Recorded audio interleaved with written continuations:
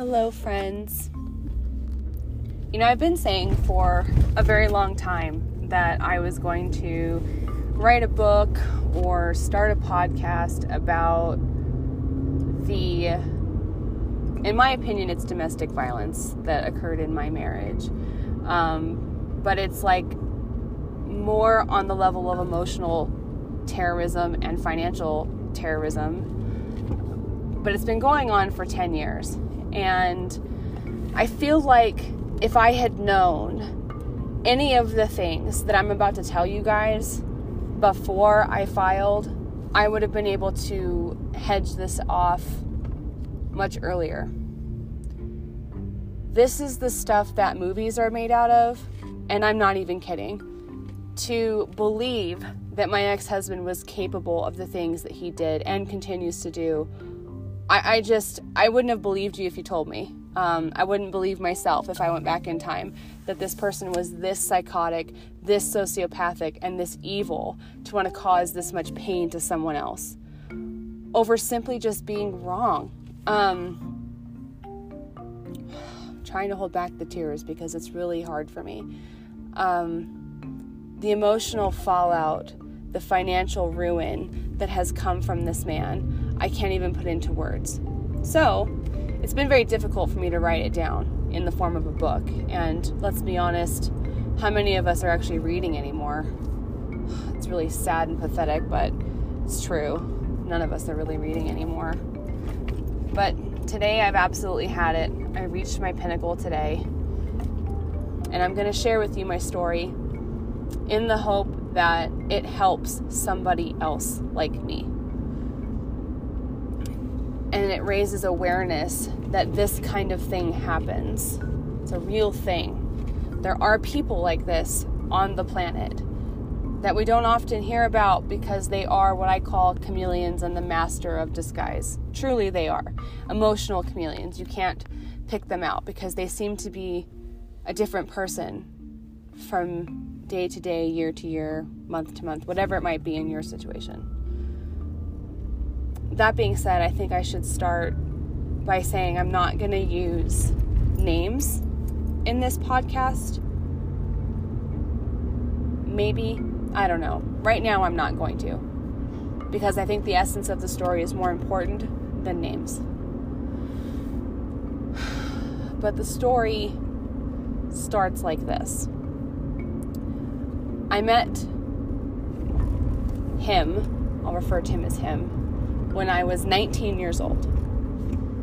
And when we're all 19, we think we know stuff, right? Like we think we got it figured out. We think we have answers to everything. We think we're invincible. And it's not till we're much older that we figure out that we're dumb at this age. But when I was 19, I was in college and I had struggled really, really hard my first year, really. It was very difficult for me. School had always been easy. I didn't have to study very hard to get anywhere.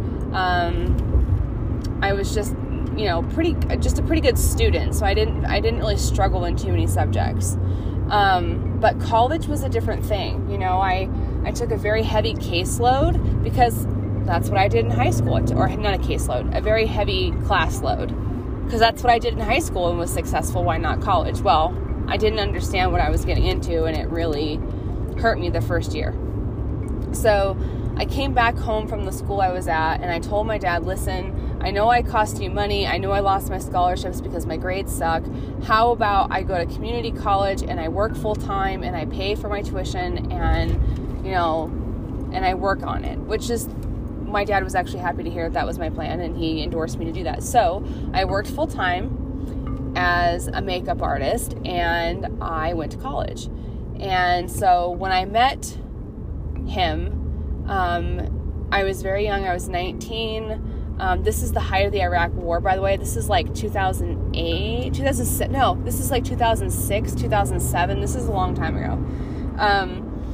And everybody in my age group was serving, dating someone who served, or whatever. I mean, we were all kind of involved in this weird, junket of time where it was very normal for your girlfriend to be dating some dude that was gone, most of the time. So there was a little bit of I don't want to say romanticism because it really wasn't, but it was normal. I'll say that. It was just a very normal situation to be in. So when he asked me out, originally I told him no, because I had watched my girlfriends date, soldiers, and I was not interested in their struggle. And I had goals, and, I was a pre-law major, and I had every intention of going to law school and not having a family. I just wanted to be a career lady.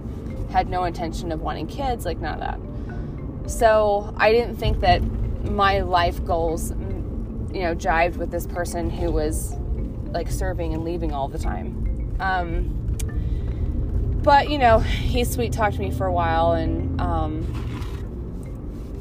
convinced me to go ahead and go out with him. And I did, against my better judgment, and it was a horrible date, but hey, sure, why not? And we ended up dating for a while, and things were okay. And then he deployed, and he went overseas. And I think that, I cared enough at that point to stay with him during that deployment, which I think actually made the feelings I had stronger. Otherwise, I think had I not done that, it would have fizzled out. So fast forward the dating life about a year, and I had moved into an apartment, and he was going to be coming home with every intention after this first deployment of living with me. And this, of course, pissed off my parents, but, what can you do when your 20-year-old kid tells you what they're going to do, right? So right before he came home to move in with me, he told me that I needed to go to the court and file paperwork for him. Now, I knew that he had been divorced, but what he told me was that they were in high school, they were kids, they got married after high school, and then decided that, it wasn't a good thing. A lot of people do that, especially in this particular clasp of time. I feel like a lot of people did this. So I was like willing to forgive him for that and be like, okay, whatever. Well, what he told me was that they were already divorced. Turns out, by the time he makes this request, they never were divorced. I was actually filing divorce papers for him. Now, all of you on here are probably like, red flag, girl, run. But I didn't. I was stupid, and I believed him, and I believed the lie and the manipulation that the reason why he didn't file was because they've been separated for over a year, and he just wanted extra money to help me out with school and whatever else. Trust me, y'all, I know I was stupid. So I believed it, right? Then fast forward some more to us being married, and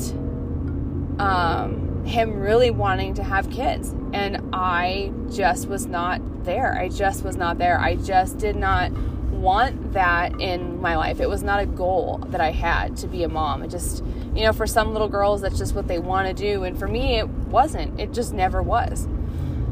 But he harped on me about it for like 2 years.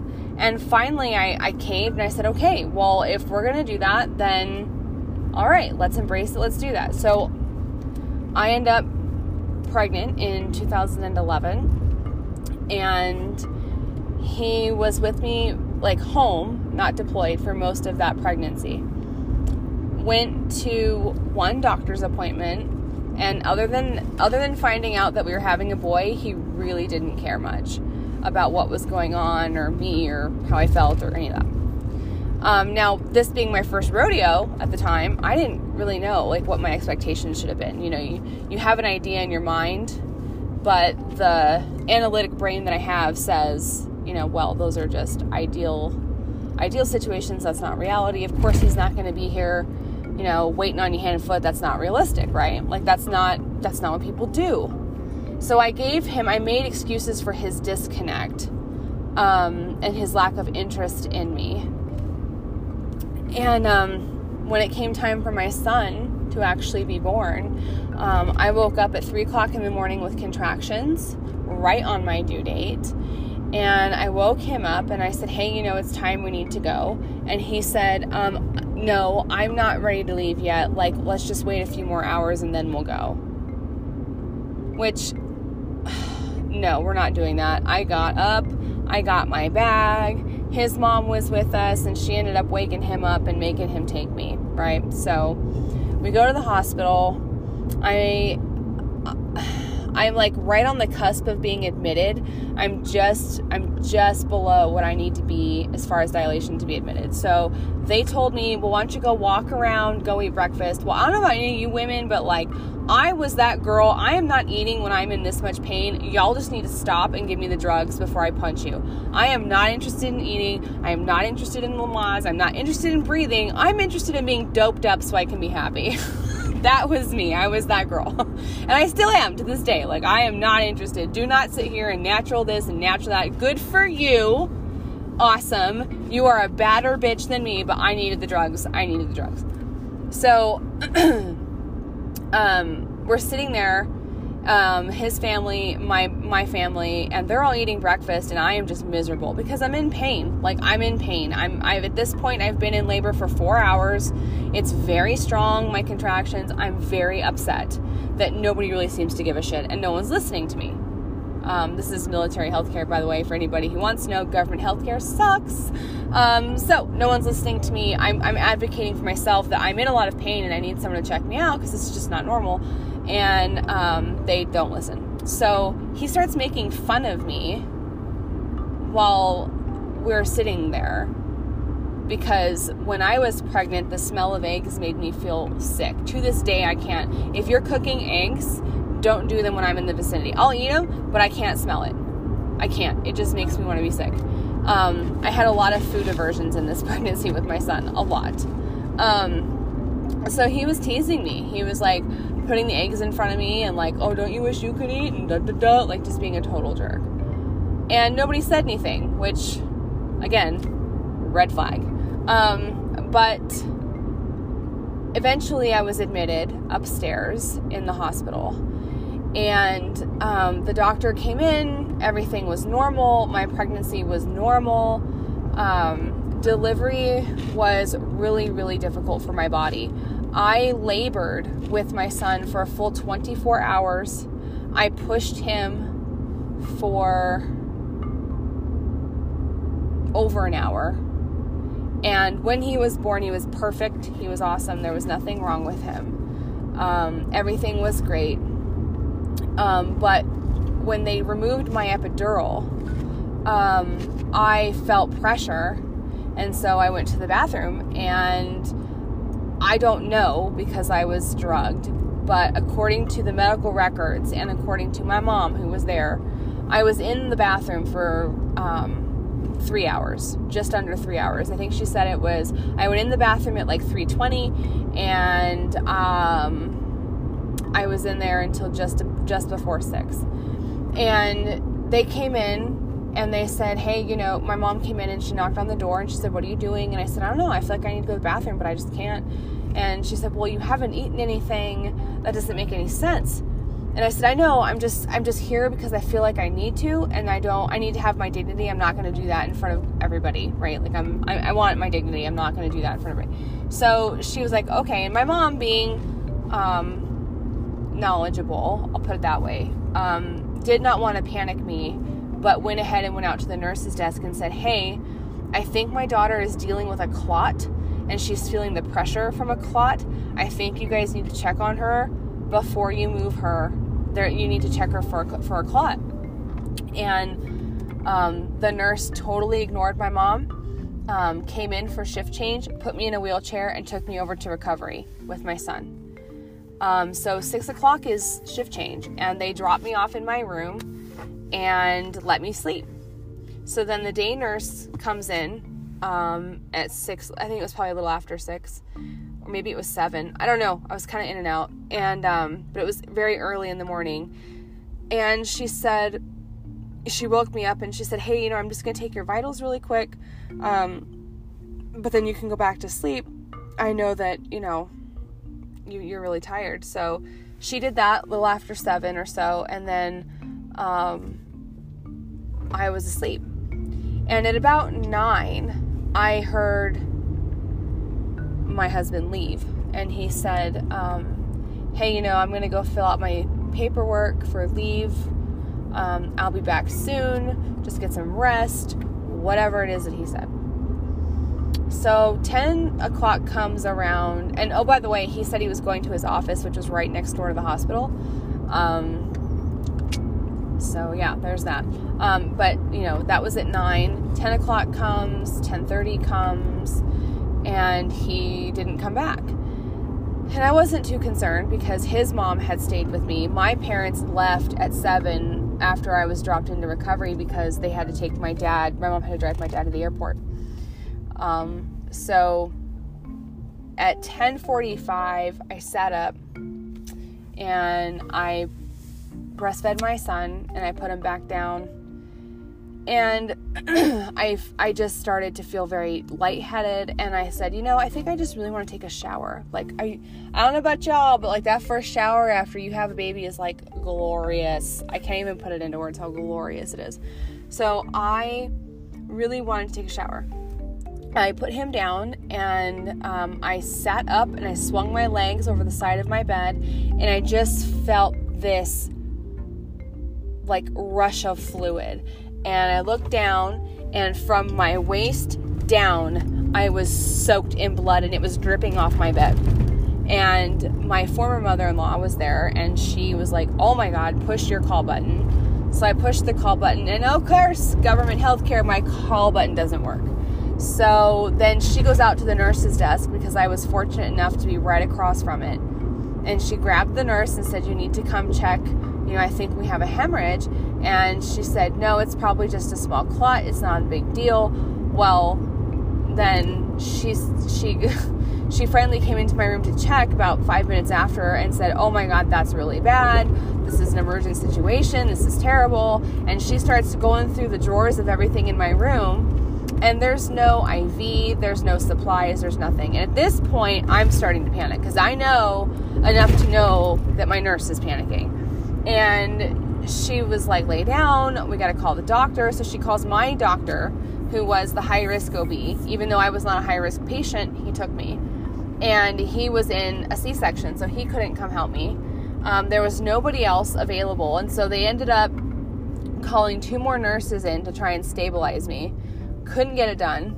They call down to the ER because they don't know what else to do. And they call a doctor up from the ER. Doctor from the ER comes up and he, I've lost a lot of blood at this point. You guys, like, this is, I can't even tell you how much blood I've lost. It's bad because they couldn't get an IV in my arm. They couldn't do it. They couldn't get it. My blood pressure was so low. I remember coming in and out, and the ER doctor was a really little guy. Like, he was super tiny. I can't tell you what country he was from, but super sweet guy, really little. And he got in a chair and he sat next to me and he said, okay, I have to give you Pitocin to try and start forcing your body to contract to try and control this bleeding. It's going to hurt way more than natural labor. 1, 2, I can't give you a painkiller because your heart rate's too low. And 3, I have to physically go up there and get these clots out and make sure we don't have any more.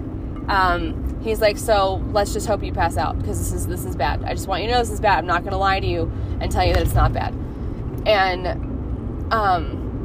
I had a nurse on each side of my arm trying to get IVs. I can't tell you where they ended up sticking it. I think it was in my neck, but I'm not 100% on that. But yeah, it was bad. I passed out.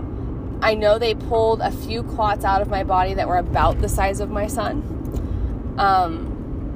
And my room was a complete horror show. So they stabilized me by about 12:30, almost 1 o'clock, I think. And it was hard for me to remember the time frame because I was very clearly in and out. But it was a long time. So, when, my husband at the time decided to finally come back to the hospital, he took his sweet time, I'll tell you that, because he didn't come back until the afternoon. And right before he came back, they actually sent a chaplain into my room to pray with me because they thought I was going to die. Like, they thought I was going to die. The guy asked me if I was Catholic, and, like, you know, like, they thought I was going to die. I mean, that's how bad this was. And the doctor, I know I was under strict bed rest orders after that. I was admitted to the hospital after that for an additional 10 to 14 days, depending on my condition. So, you know, normally you have a baby, you go home after 24 hours. They kept me for almost 2 weeks after this. When he did finally come in, and I was devastated when they brought the chaplain in. I think that's when I finally realized how close to death I actually was. I was devastated. And, you know, they hadn't cleaned up my room hours later when my husband came back. I mean, my bloody gurney was still in the hallway. I had a new bed, but it was in the hallway. And the 4 or 5, I want to say it was 5 big biohazard bins were still in my room, full of blood sheets, bloody everything. Military healthcare. Anyway, he came in and he was told what happened, and he sat down with me and he said, "Oh yeah, you know, it's just a little hemorrhage, no big deal. It's like a period." And y'all, for me to tell you that I was crushed, that was his response, is not even enough. I mean, I was gonna die. Do you know? Like, I was gonna die. It is a miracle of God that I did not die. I lost so much blood. The doctor actually told me, and told my mom when she came by later after this happened, that they didn't have blood for me for a transfusion. I am B negative, and they didn't have any possibilities for blood for me. And so they wanted to at least get me stable enough to transfer me somewhere else. And by the time they did that, I was stable enough to be observed. But the entire time, they were very worried that they were going to have to get me to another hospital because they didn't have any blood.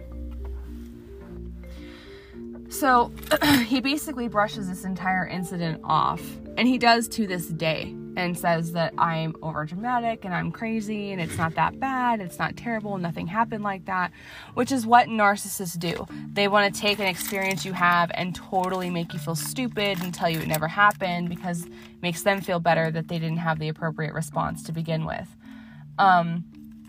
You know, and for years, I held on to that resentment that it didn't register that I was going to die.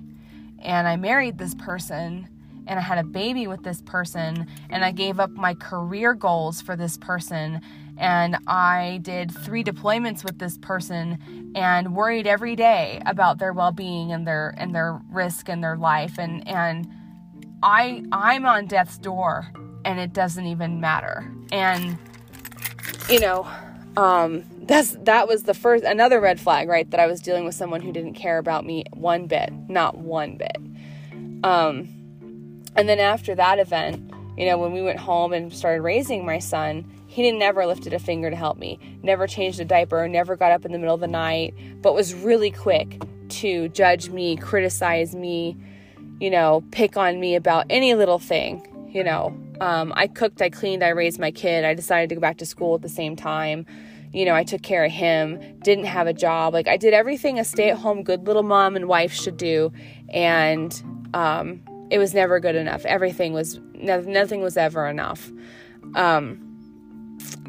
And same thing, you know, he deployed after my son was 1.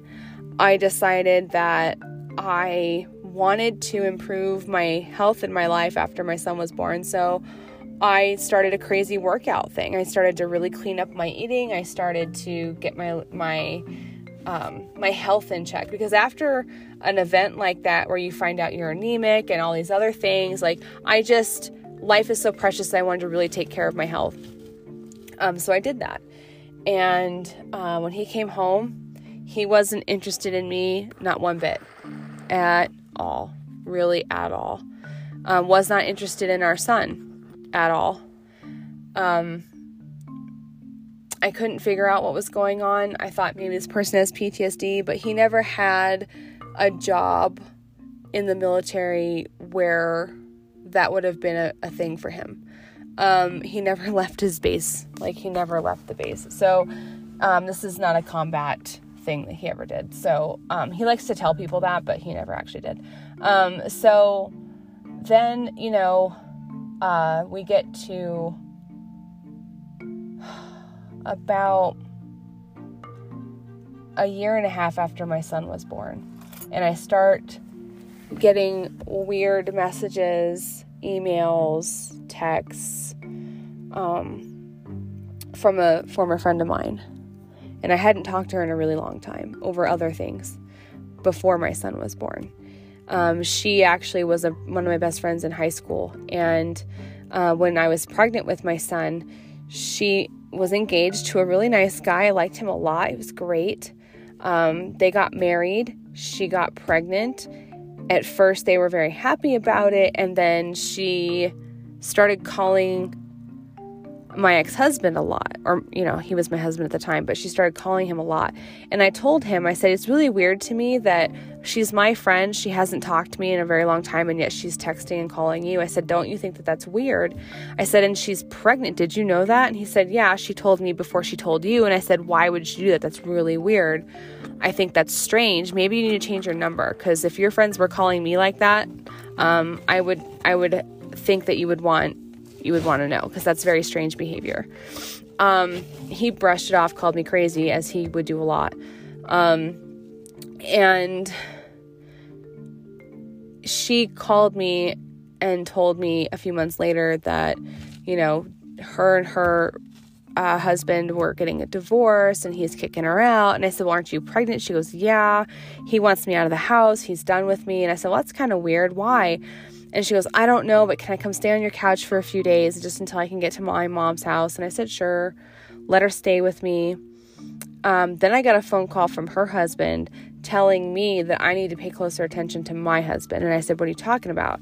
And he went off on this crazy tangent that he saw them together, all this stuff. And I thought, I doubt it, but okay. So I confronted the two of them, and they both told me, like, oh no, they knew I was sleeping. She needed help with something. So he went over to help her. That's all that it was. And I believed him because I was dumb.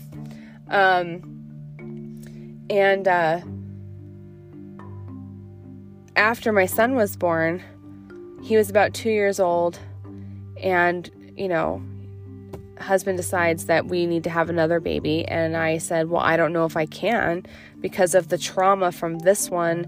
They told me I would be high risk if I had another one, and that would be very dangerous for me. And frankly, y'all, he didn't care. He didn't care.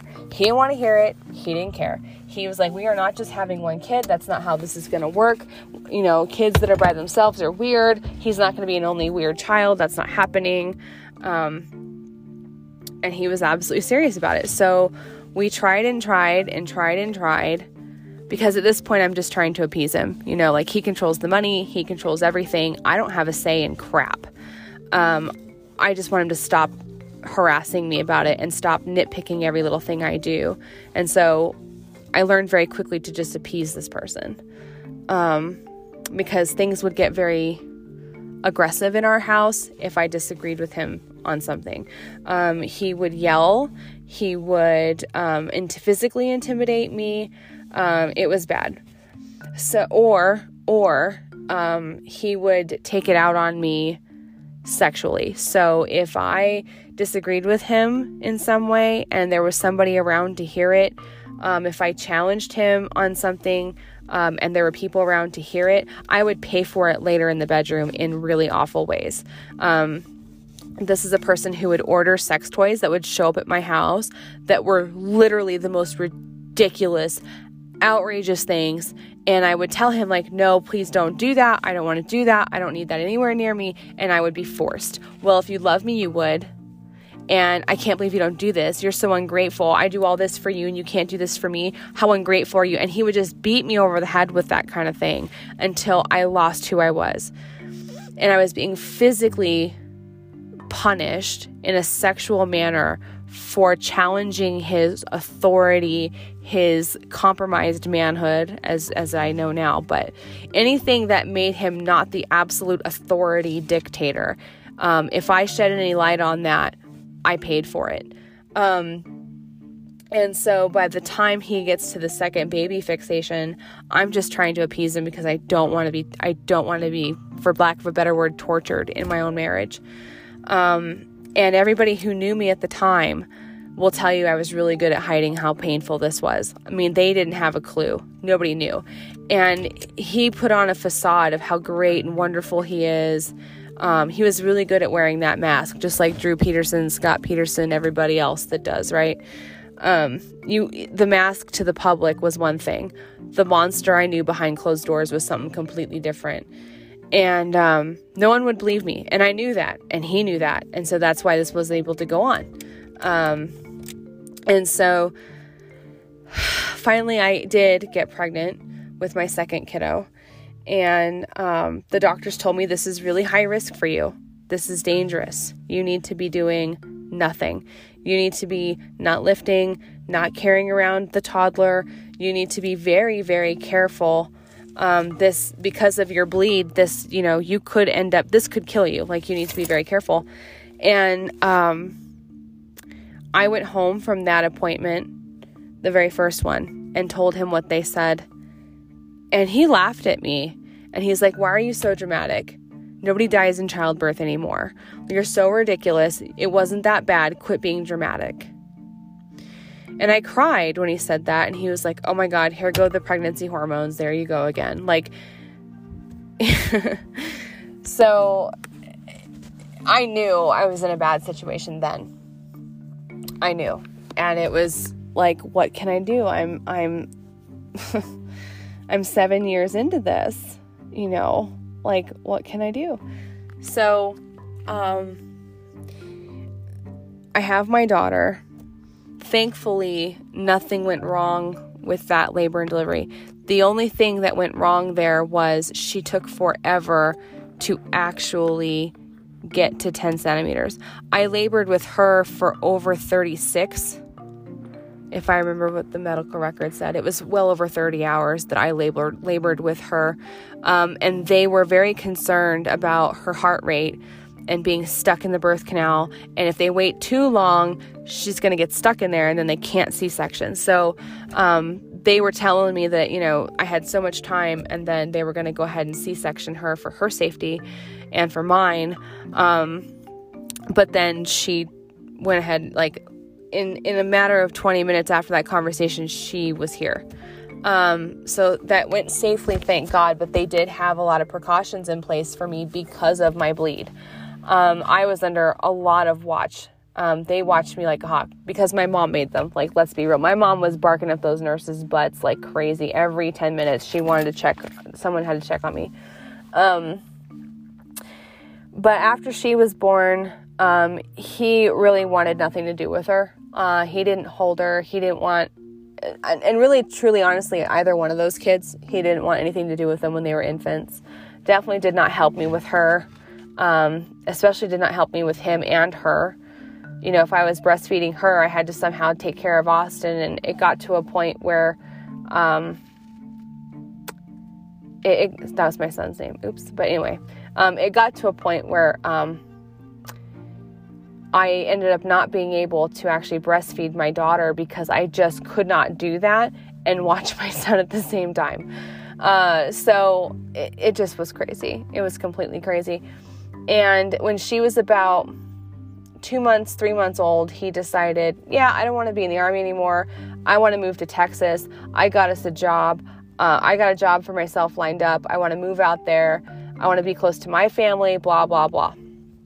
So being the good wife that I am, I'm like, okie dokie, let's do that. And he decided to take a trip. And here's the funny part, right? He decides he wants to make this move, and then he takes a last minute deployment. So he leaves me with a newborn, a toddler, and a house to pack to move by myself, which was awesome. So I'm packing the house by myself, and he's over in whatever stupid country he's in, and I'm trying to get over stuff.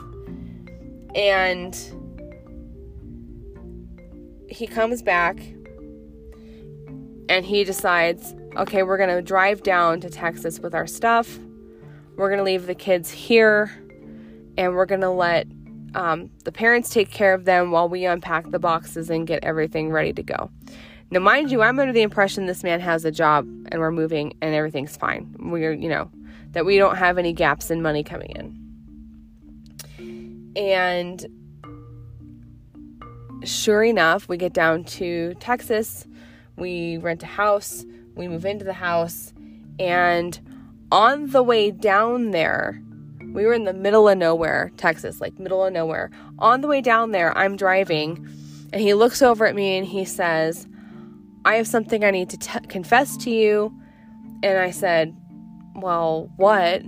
And he's like, well, now that we're alone and we're in the middle of Texas on this road trip, we've got another 8 hours to go. I felt like it would be a good time to discuss our relationship. And I'm thinking, this is weird. Like, this is weird. This is weird. This is weird. But he says, I want you to know that I've been cheating on you our entire marriage, our entire relationship, and I've been doing it with your best friend from high school.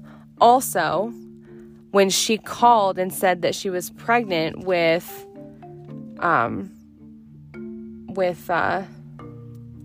that guy that she was married to's kid, he's like, that was the reason why she stayed at our house, and that was why she called me, because her and I had been having an affair. And I said, so you knocked her up? He goes, no, but, we were sleeping together. And he just said it really nonchalantly, like it wasn't a big deal, and then he went to sleep. I'll just let that sink in with you guys. He slept with her the whole time that we were married and decided to tell me about it after I moved my entire life away from my family, lock, stock, and barrel, after I'm 2 kids deep.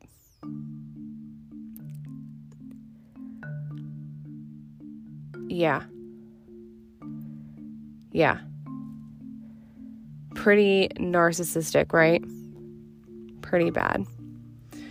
Well, then we get to Texas, and I think at this point I'm in shock and I can't function, and so I just go through the motions. I think I was so disconnected in this time period that I just went through the motions of my life. I can't tell you that I had any like independent true thought about anything, because that confession was traumatizing. It just sent me into a shock mode. I don't even know how else to describe it. And he left me in Texas from July to September. He had to come back to where we moved from to finish out his military time. The 3 or 4 months that he was here, he didn't see my family, talk to my family at all. My family brought my kids down soon after we moved, and it was just me and the kids down there alone with no one. And he was here doing whatever he wanted to do. And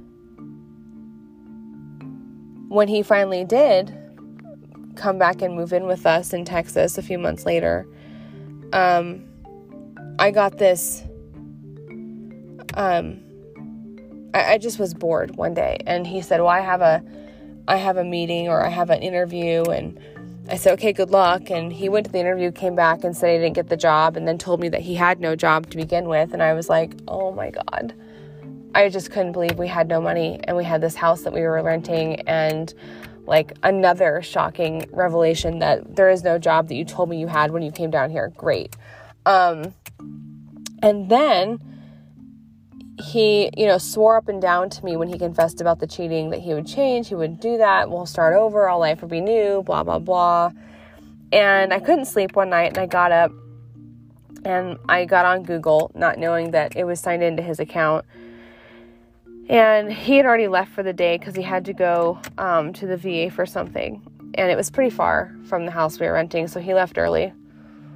And I got up, and as I'm putzing around on the internet, just killing time, I get these messages in Google Hangouts from someone named Tony. And he had a friend named Tony at the time. And they're talking about me, and they're talking about me in a sexual manner, and they're talking about how, I'm such a prude and I won't do certain things, and how ugly my body is after having babies, and, all this stuff. And then there's a request made for a certain act, and this person says, oh, well, I'll do that. Now, I know this isn't Tony at this point, because I know that my husband, or at the time, was not gay, and neither is this person. So I figured that this is a phone number with this other person's name on it to try and throw me off. And so I called the phone number. And as I'm dialing the numbers, there's another message that says, hey, can you buy me a plane ticket and fly me out there so I can, do this thing for you? And he responds with, absolutely, I'll get on that right away. Let me just finish up my appointment. Now, this is a time in our life, y'all, that we could hardly even afford formula. And this fool is buying, he has no job, but he's going to buy this person a plane ticket. So I call the number, and I know that voice because I knew it for many, many, many years. It was my former best friend. Same chick he confessed to sleeping with, and he's still talking to her, and he's still doing this. And so I printed out the conversation. I was done. He came home. I told him I was done. He got really dramatic and begged me to stay. All this craziness. And I left. I called my mom. I was on the road driving, and she's like, turn around, go back. I said, I can't stay one more day in that house. And she's like, right, but you're not going to drive an infant, a toddler, and a dog home by yourself either. Turn around, I'll catch a red eye, and I'll drive back with you. So that's what I did. And what happens after that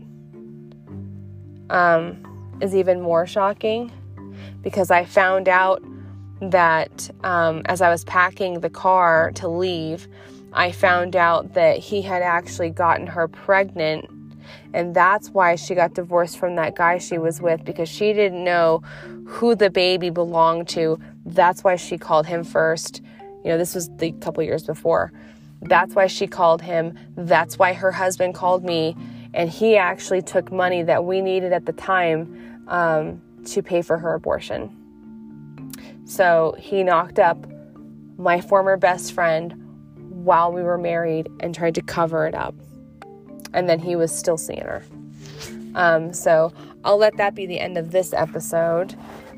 We will get further into it. And it gets worse, you guys. I wish I could say it gets better, but it gets a lot worse. So stay tuned.